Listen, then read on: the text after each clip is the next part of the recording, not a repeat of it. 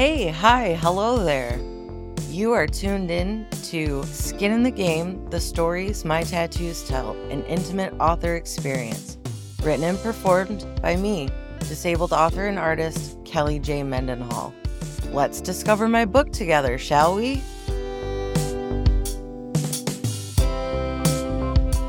You are listening to episode 3 of Skin in the Game, the stories my tattoos tell, an intimate author experience. And I'm disabled author and artist, Kelly J. Mendenhall, and we are discovering my book together.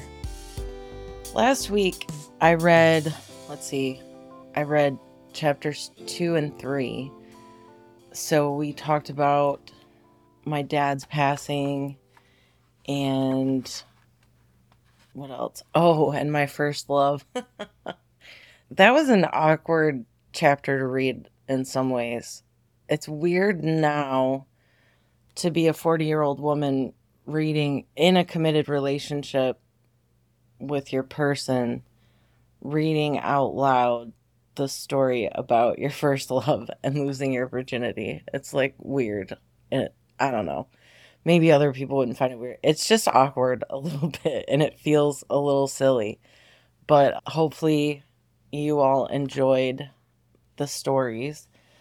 Before we start reading the book today, there's a few things that I wanted to remember to tell you. One is that I have created a coloring book of my tattoos for anyone so you can color my tattoos in however you feel like it in this coloring book. So if you give me a rating and review on Apple Podcasts or Spotify Podcasts, or even better, both, and I've got the links to everything in the show notes, if you'll send me an email with a screenshot of your rating and review, I'll send you the coloring book.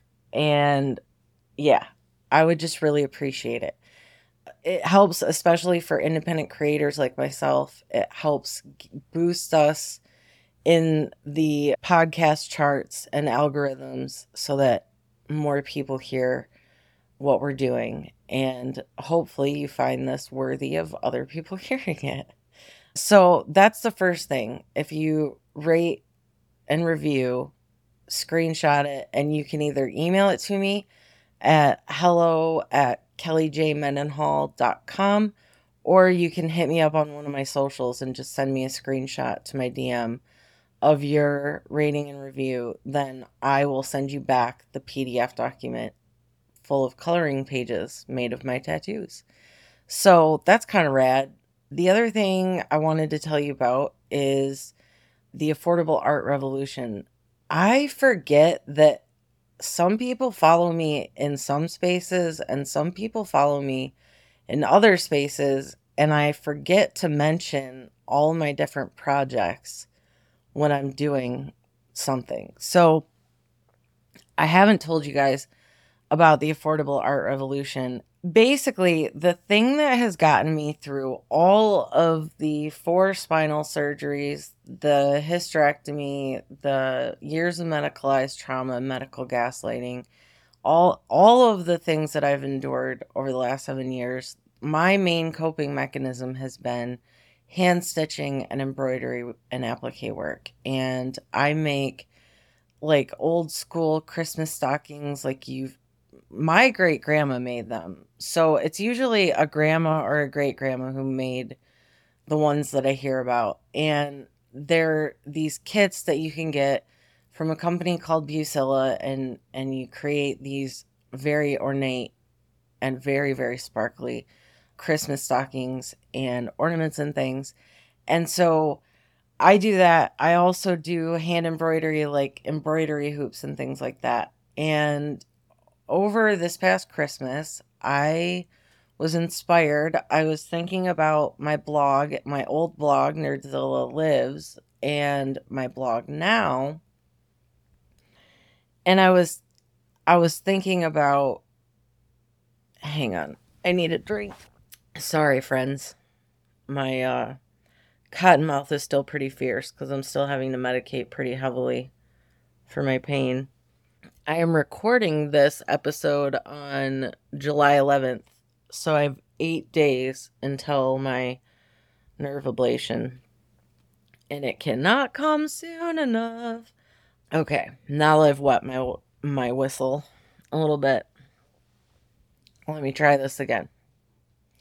So I use stitching and creating as a therapeutic coping mechanism for the crazy pain that I live in and for my anxiety and PTSD, all kinds of things. There is a meditative piece that comes with creating. If you're a creative person who has a favorite hobby or thing that they like to make, when you get in that zone, you are in that zone and you kind of drown everything else out. For me, it's stitching. And I had just picked up the hobby of making these ornate, like, stockings 6 months or something before I became unexpectedly medically disabled. So, all those years that I spent living on the couch, I got really good at, at the different embroidery stitches and at putting together the different stockings and ornaments. And I've started designing some of my own things. And for years, people have encouraged me to sell the things that I make. And because whatever, they are really freaking cool and beautiful. But for me, I was always like, okay, but if I tried to sell these things that I make, I would have to price out everyone like me. Like if I charged what like industry standard is or whatever. So like in the crafting world, like the stockings that I make, people charge like between 180 to like $225 for someone to create one of these stockings. That's with like a fabric liner on the inside and all these different things. And I'm not saying it's not worth that. It is. I mean, the stockings range in time from like 45 to 75 hours or something like that it takes to complete one of these sets. So you're putting in a lot of work, but it's something that I do anyway because I enjoy it. So I've been making people stockings and ornaments and things as like gifts all these years. I'm not selling them. So I was like, I just don't like I don't want to turn it into that. I don't want to turn this hobby that brings me joy into like work. But around Christmas time, I had this idea and I thought, well, what if I could make art more inclusive? What if I could make folk art and handmade things more accessible to people like me living on limited income or, being disabled, living with invisible illness and things like that. Like a lot of us really don't have fun money. And so asking someone like me to spend over $200 on a Christmas stocking when a monthly disability check, in my experience, is like $1,300 a month. That's not, I'm not interested in doing that. I'm not interested in like making people like me feel excluded from being able to enjoy beautiful handcrafted items. So I thought, what if I could make it inclusive? And what if I could expose people to stitching in a way that they would feel like it was more approachable or easy for them, and that you don't have to be like old grandma type or whatever. I'm like, if this 6 foot tall Amazonian woman covered in tattoos can do this, surely so can you, even if you don't think that you fit into the grandma crafting crowd, right? So anyway, I had this idea on Christmas Eve, and I thought, what if I made it so that folk art and handmade art was making it into the hands of more people and giving them a new hobby to cope and process the things that they're dealing with, like I do. And so I decided to launch the Affordable Art Revolution. Everything in the store is pay what you can, which means that for any particular item that's in my shop, whether it's something I've already made or something made to order, you pay for the tax and shipping on the item, and then you decide how much you can afford to pay for the item, and you send that to my tip jar, which is a virtual tip jar. You can send it to Venmo or my tip jar, however you choose. It's all on my website. So it's pay what you can or name your own price for literally anything that's not a custom or personalized order. And then for things like these Christmas stockings that take 70 something hours to make and whatnot, I can't make them for free. I can't make them for nothing, but I charge 125 for a stocking. So I'm trying. I have to be able, but the thing is that, like, so you pay for the stocking kit and have it shipped to me. That's your form of deposit in case you're interested. And then I create the stocking and add my own design flair to it, and then I buy the fabric. Like I try to find fabric to line the stockings with that goes well with the theme of the stocking. So for instance, I'm currently, oh, I better not use that example because he might listen to this podcast. Okay, so for one of my customers, I'm making Christmas stockings for her and her mom and her dad. And her dad is a retired football coach, so his stocking has a football playing Santa on it.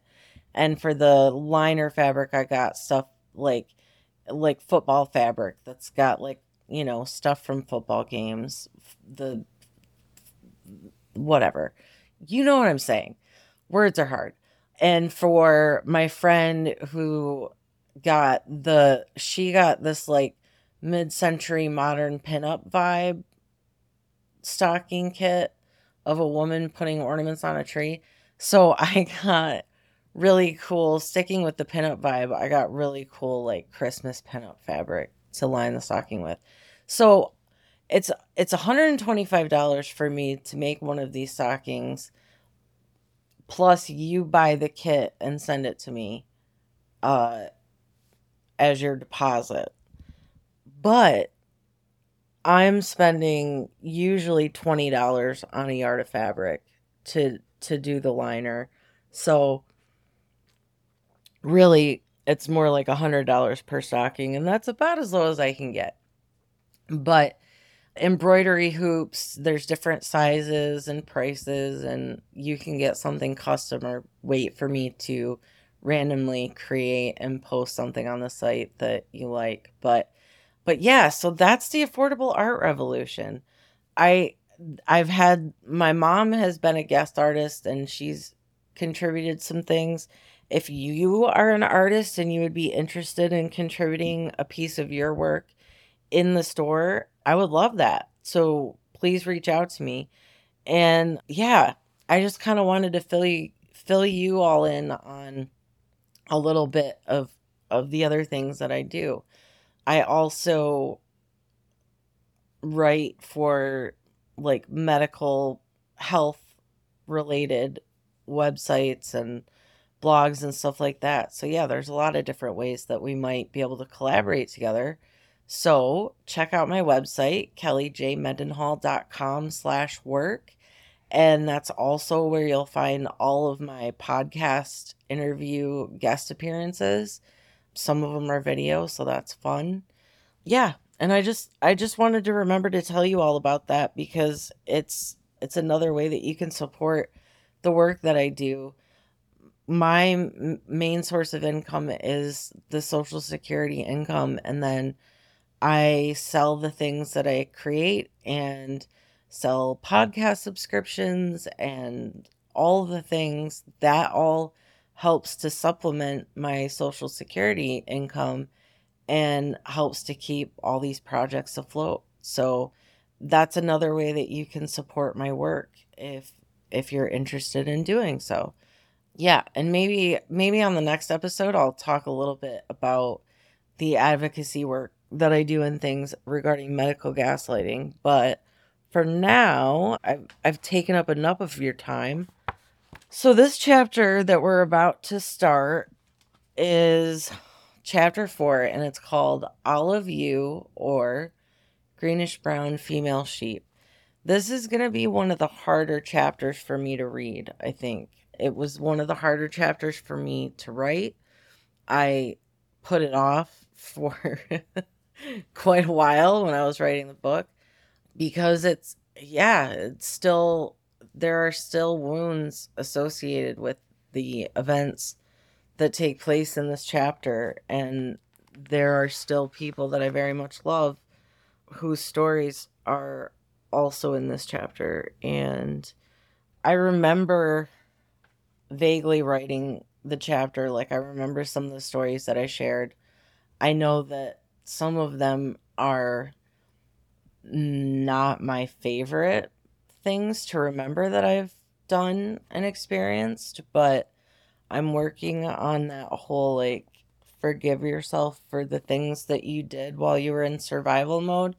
And that applies obviously to my adolescence quite a bit because, as we've touched on in the book so far, I had crazy abusive stepbrothers. So anyway, it it's going to be a wild ride, this one. So buckle up. All right. Girls are crazy. I was 11 or 12 years old when I met her. It was 6th grade, and she was that one friend who is the worst possible influence on you. Like, really, seriously. She's the worst of my whole life. She was a year older than me, but she'd been held back a grade, which meant that she had friends who were a grade ahead of us as well, and she floated between the outcasts and the cool kids. Her ability to fit in anywhere was relatively effortless, whereas I had rampant social anxiety, and I was an awkward mess. I don't remember how we became friends. I just know that around my 7th or 8th grade year, she started showing up in my photos and in my memories. One of my first memories of her is also the one that sticks out in my head as the biggest red flag. I should have seen her special brand of crazy coming from a mile away. It was the night she showed up at my house unannounced and intoxicated when I was 12. She showed up at my house with some other middle school aged girl, and a carload of guys accompanied them. The guys were in their 20s, and I'm pretty sure they'd all been drinking and or were high when they arrived. Angela, quote, her name is not really Angela. Angela came to the door unannounced, accompanied by this girl I didn't know, maniacally jazzed up about something. I immediately felt uneasy and decided this was best kept out of earshot of my mother and pushed the girls out onto the front stoop. How I kept the ruckus down enough for my mom not to venture outside and ask, "What the hell is going on?" I will never know. All I can remember is that as quickly as they showed up and I encountered this weird blur that was Angela, the car suddenly sped off with all of them in it, and that was that. This encounter maybe lasted 20 minutes. I didn't even know what to think. This was only the beginning of the weird shit. So again, we're talking about a 12-year-old girl, or I guess she's older than me, so 13-year-old girl showing up drunk and high and with a carload of 20-year-olds. Like, that's the biggest red flag. The encounter maybe lasted 20 minutes. I didn't even know what to think. This was only the beginning of the weird shit that would happen over the many years of friendship with Angela. I remember being in 8th grade and hanging out at Angela's house with a mutual friend when Angela started acting really strange. She began talking about how her dad was going to beat her when he got home from work because we'd asked her mom for a cigarette. She told us over and over again that he was going to beat her ass when he got home. I was terrified. Then she just wandered out into the field between her house and the neighbors and disappeared for about a half an hour. When she came back, she was barefoot and disheveled and told us she'd been hearing voices. Part of me knew she had to be completely full of shit, and part of me was scared shitless. Like, who was this girl? For what it's worth, I spent probably entire month's worth of overnights at her house. Throughout our years of friendship, I never once saw her dad beat her or even raise his voice. This was in spite of our propensity for showing up to the house with male counterparts, drunk, to swim in the family pool late at night. Also, still while underaged. Often, we emerged from her basement bedroom with obvious hangovers. Her dad was never more than gruff, skeptical, and tired of our shit. I still carry a great deal of affection for her parents, as they tolerated and loved me throughout the years, in spite of our many shenanigans. Like sand through the hourglass. Being friends with Angela was like flirting with danger on a daily basis, and not always in the most fun ways. She was a train wreck of human emotion. I'm almost certain now that she had or has an undiagnosed mental illness. Angela was always the girl who loved to test boundaries. She'd walk up to a guy she was dating and, for no apparent reason, punch him dead in the face. She would lie and cheat her way through every relationship she found herself in, and she seemed to get off on manipulating and ruining men. I saw her drive two men crazy, watched her slowly deteriorate their mental fortitude and well-being through constant mind games and psychological abuse.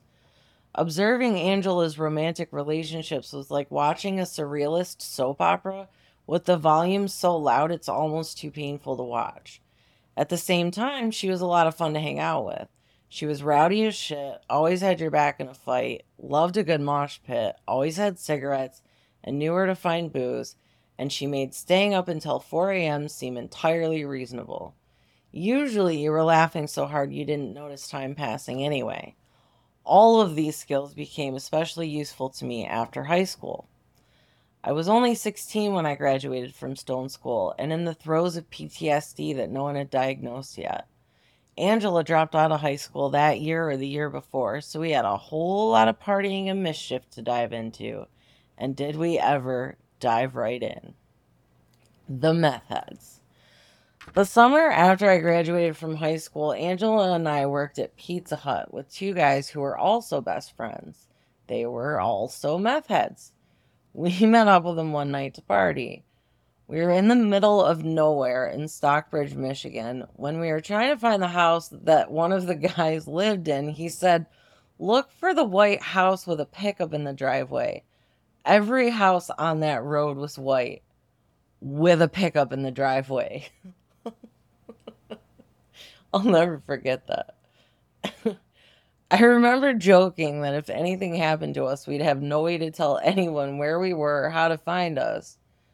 Looking back, I can't help but think, how the hell am I still alive? But this was normal for us, or at least not that bad comparatively. Angela and I consumed 3 bottles of cheap wine that night each. We each hooked up with our respective meth head in the living room of the house. Angela and her guy on the couch, myself and my guy on the floor. The shame and disgust I felt on the drive home the next morning, just as the sun was rising, was palpable. We were both hungover and probably still a little bit drunk. We also had to be to work in a matter of just a few hours. We swore never to speak of that night again, and I promised myself I would never be that wasted and that irresponsible with my body ever again. The Suicide Machines. Still one of the best Detroit bands ever. Later that summer, we went to see the Suicide Machines, a Detroit band, outdoors in some killer summer heat. Oh God, it was awful. It was a huge summer radio festival put on by 89X. We had one of the meth heads with us, and he hadn't had a fix for several hours. He was more than a little in need of a stiff drink by the time we arrived because, as it turns out, he was also a drunk. The guy Angela was dating at the time locked my keys in the car as we descended upon the park to find out where we were going. We were soon faced with a choice: smash out a window to get the booze from the back of the car, or let the alcoholic meth head go into full-blown withdrawal in the middle of a rock concert crawling with park security. Ugh, it's absurd. I was barely 17 and had no clue whom I would call or how I would call them to help us, so I let him smash the window. That window was never fixed. The following winter was cold. Yeah, so back then we didn't have cell phones. This was like 1999. So, yeah, we didn't have cell phones. We could just like call somebody to come pick us up or break into my car at the outdoor punk festival. Anyway, the ex boyfriend. Right on the edge of summer and fall that year, Angela's ex boyfriend, the first guy I saw her drive crazy, showed up at Pizza Hut and was waiting for her when we walked out into the parking lot. I hung back while they argued in the parking lot and could hear him insisting that she let him get in her car and ride back home with her. She and I were supposed to be on our way to her house where several of our coworkers were planning to meet up to get drunk and play in the pool. Angela told me to go ahead and get in my car and follow her home. My gut told me that something terrible was about to happen. I didn't anticipate that it would include me following her car, speeding around 100 miles per hour in the dark for 15 miles from Ann Arbor to Chelsea. We didn't have cell phones back then, so there was no way to call her and ask why her car was swerving, stopped abruptly, and then took off again like a bat out of hell down the road. I just followed as closely as possible, knowing it must have been some kind of an emergency. Eventually, she screeched into the parking lot of Chelsea Hospital, parked in front of the emergency room, and ran from the driver's side to the passenger side door of the car. It turned out that the ex-boyfriend had tried to take the wheel of the car and drive them both off the road. When he wasn't able to overpower her to get control of the vehicle, he slit his wrist. Blood was everywhere. This was the same ex-boyfriend who assaulted me and tore the rotator cuff in my shoulder one night when I got in the middle of their argument and tried to persuade her to stop fighting with him. The most surprising thing about that was that he and I had been nearly inseparable, like siblings, just a couple years before they started dating. We all have that one crazy friend, don't we? I say, like, okay, so I kind of assumed everybody had, like, a super insane female friend in their life, at least one, until my editor was like, yeah, that's not, I never had a friend like that. So, I don't know. Maybe not. It was never a secret that my mom couldn't stand Angela. Thankfully, she never knew the extent of all the shit that we got into, but it doesn't take much maternal instinct to know when your kids are up to no good. This is especially true when that something regularly involves drugs and or alcohol. I never did more than smoke pot when I was in high school, and even that was short-lived. However, my friends were up to plenty else, and my mom knew it. I was pretty honest with her about that type of thing, surprisingly. Looking back now, I'm convinced that my mom's trust in me played a big part in my not going down the same path that many of my friends did. The standing rule in our house was that if myself or my sister were at a party and found ourselves with no sober ride, we could call home and my mom would come and get us, no questions asked, and we wouldn't be in trouble.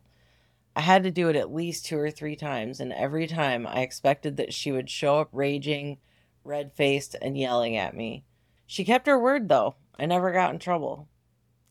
In spite of my mother's many objections, I continued to hang out with Angela, even after I started to get my life together, while she remained trapped in the same spiral of havoc she'd been in since the day I met her.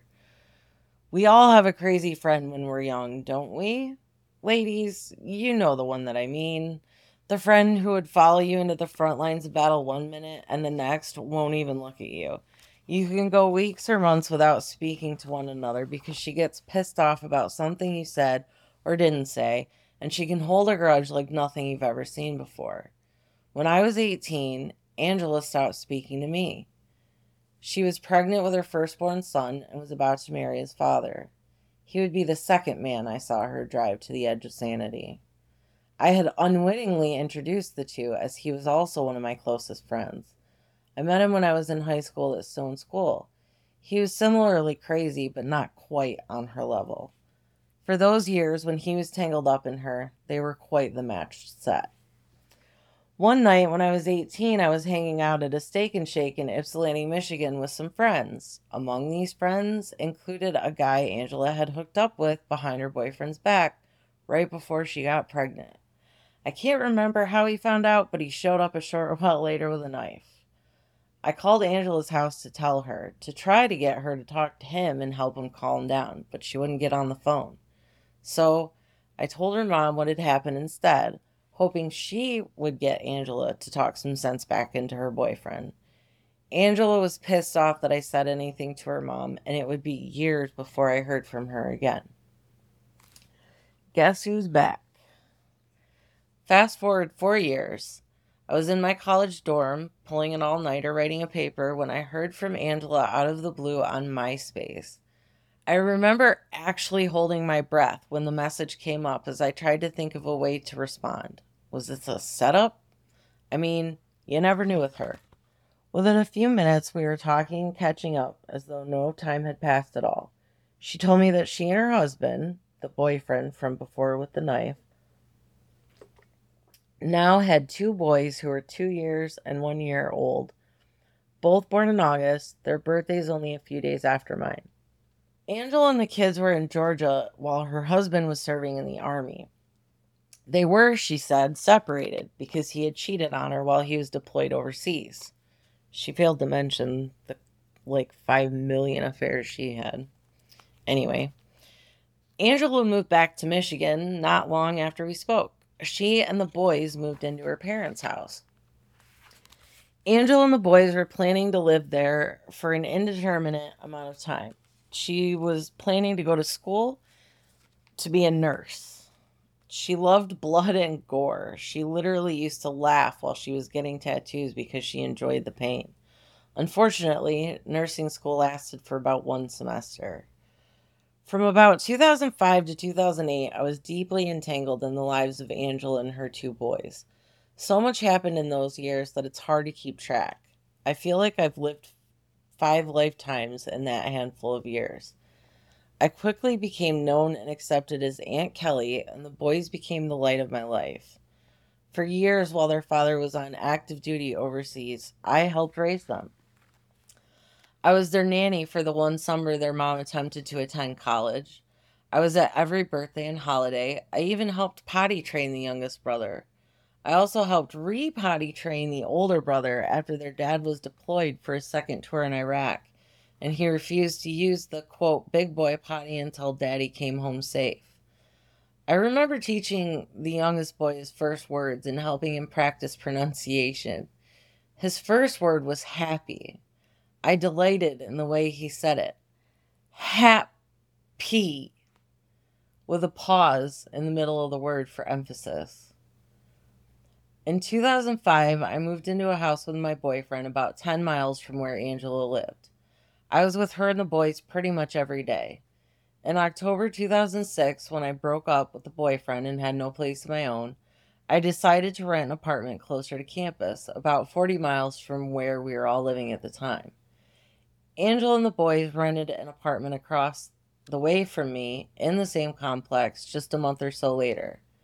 We became this weird little atypical family, and I loved being able to help with the boys so much. We had dinner together most nights, and I helped get the boys to and from preschool. In spite of how busy everything was, life was pretty chill. Things got significantly less chill in December 2006 when I found out that my 14-year-old niece and oldest sister were having such a hard time getting along that they were getting into fistfights and the police were being called for domestic disputes. I had no idea what I was signing up for when I told my sister to send my niece to live with me. She became part of our little family too for a time, but it wasn't long before everything imploded. Not so happy. Over the next 6 or 8 months, I took on a teenager who turned out to be using a lot of drugs, having a lot of sex, and doing a lot of pathological lying. It was like watching my younger self through the eyes of an adult who made it to the other side, but I was powerless to stop the inevitable train wreck. My niece wasn't having it. She rebelled against anything and everything I tried to do for her. In January 2007, I lost two of my best friends in the same week. Mark died in combat, and Jeff died from complications with pneumonia he didn't know he had. In February, I traveled abroad for the first time, attending a study abroad program in London with my friend Bridget. It was also my first time flying, and I was scared out of my mind, to put it mildly. It took a lot of drugs to get me on that plane. Then I graduated from college that April. The job I'd had since 2005 was a campus job, so as soon as I graduated from college, the job was gone too. It didn't take long before I was tapped on resources. I mean, beyond drained. I was living off of credit cards to support my niece and keep us housed, clothed, and fed. I was job hunting to no avail and going through a bit of a mental collapse because of everything that had happened in such a short amount of time. Losing Mark and Jeff, graduating, losing my job, and dealing with serious family drama. It was all too much. I had no idea what to do or how to do it. But when I called my sister to tell her that I couldn't support my niece anymore, she told me that she wouldn't take her home either. Meanwhile, Angela's behavior was becoming more and more erratic, and now so was my niece's. I had already figured out by this point that my niece and her friends were much more out of control than I'd ever dreamed of being at her age. They were stealing cars and joyriding all day instead of going to school, dropping acid, and all sorts of other terrible things. I only figured this all out after installing keystroke tracking software on every computer she had access to. Reading through all the emails and social media messages revealed that my niece had her friends convinced that she had cancer. She was also reasonably believable when she described how I was abusing her. She even persuaded them at one point that she was out of my apartment and homeless. This was, of course, all news to me. Even after all this, my sister refused to intervene, so Angela suggested that my niece could live with her. My sister agreed to this arrangement, much to my dismay, and all I could do was sit back and watch as everything devolved into a crazy white trash soap opera.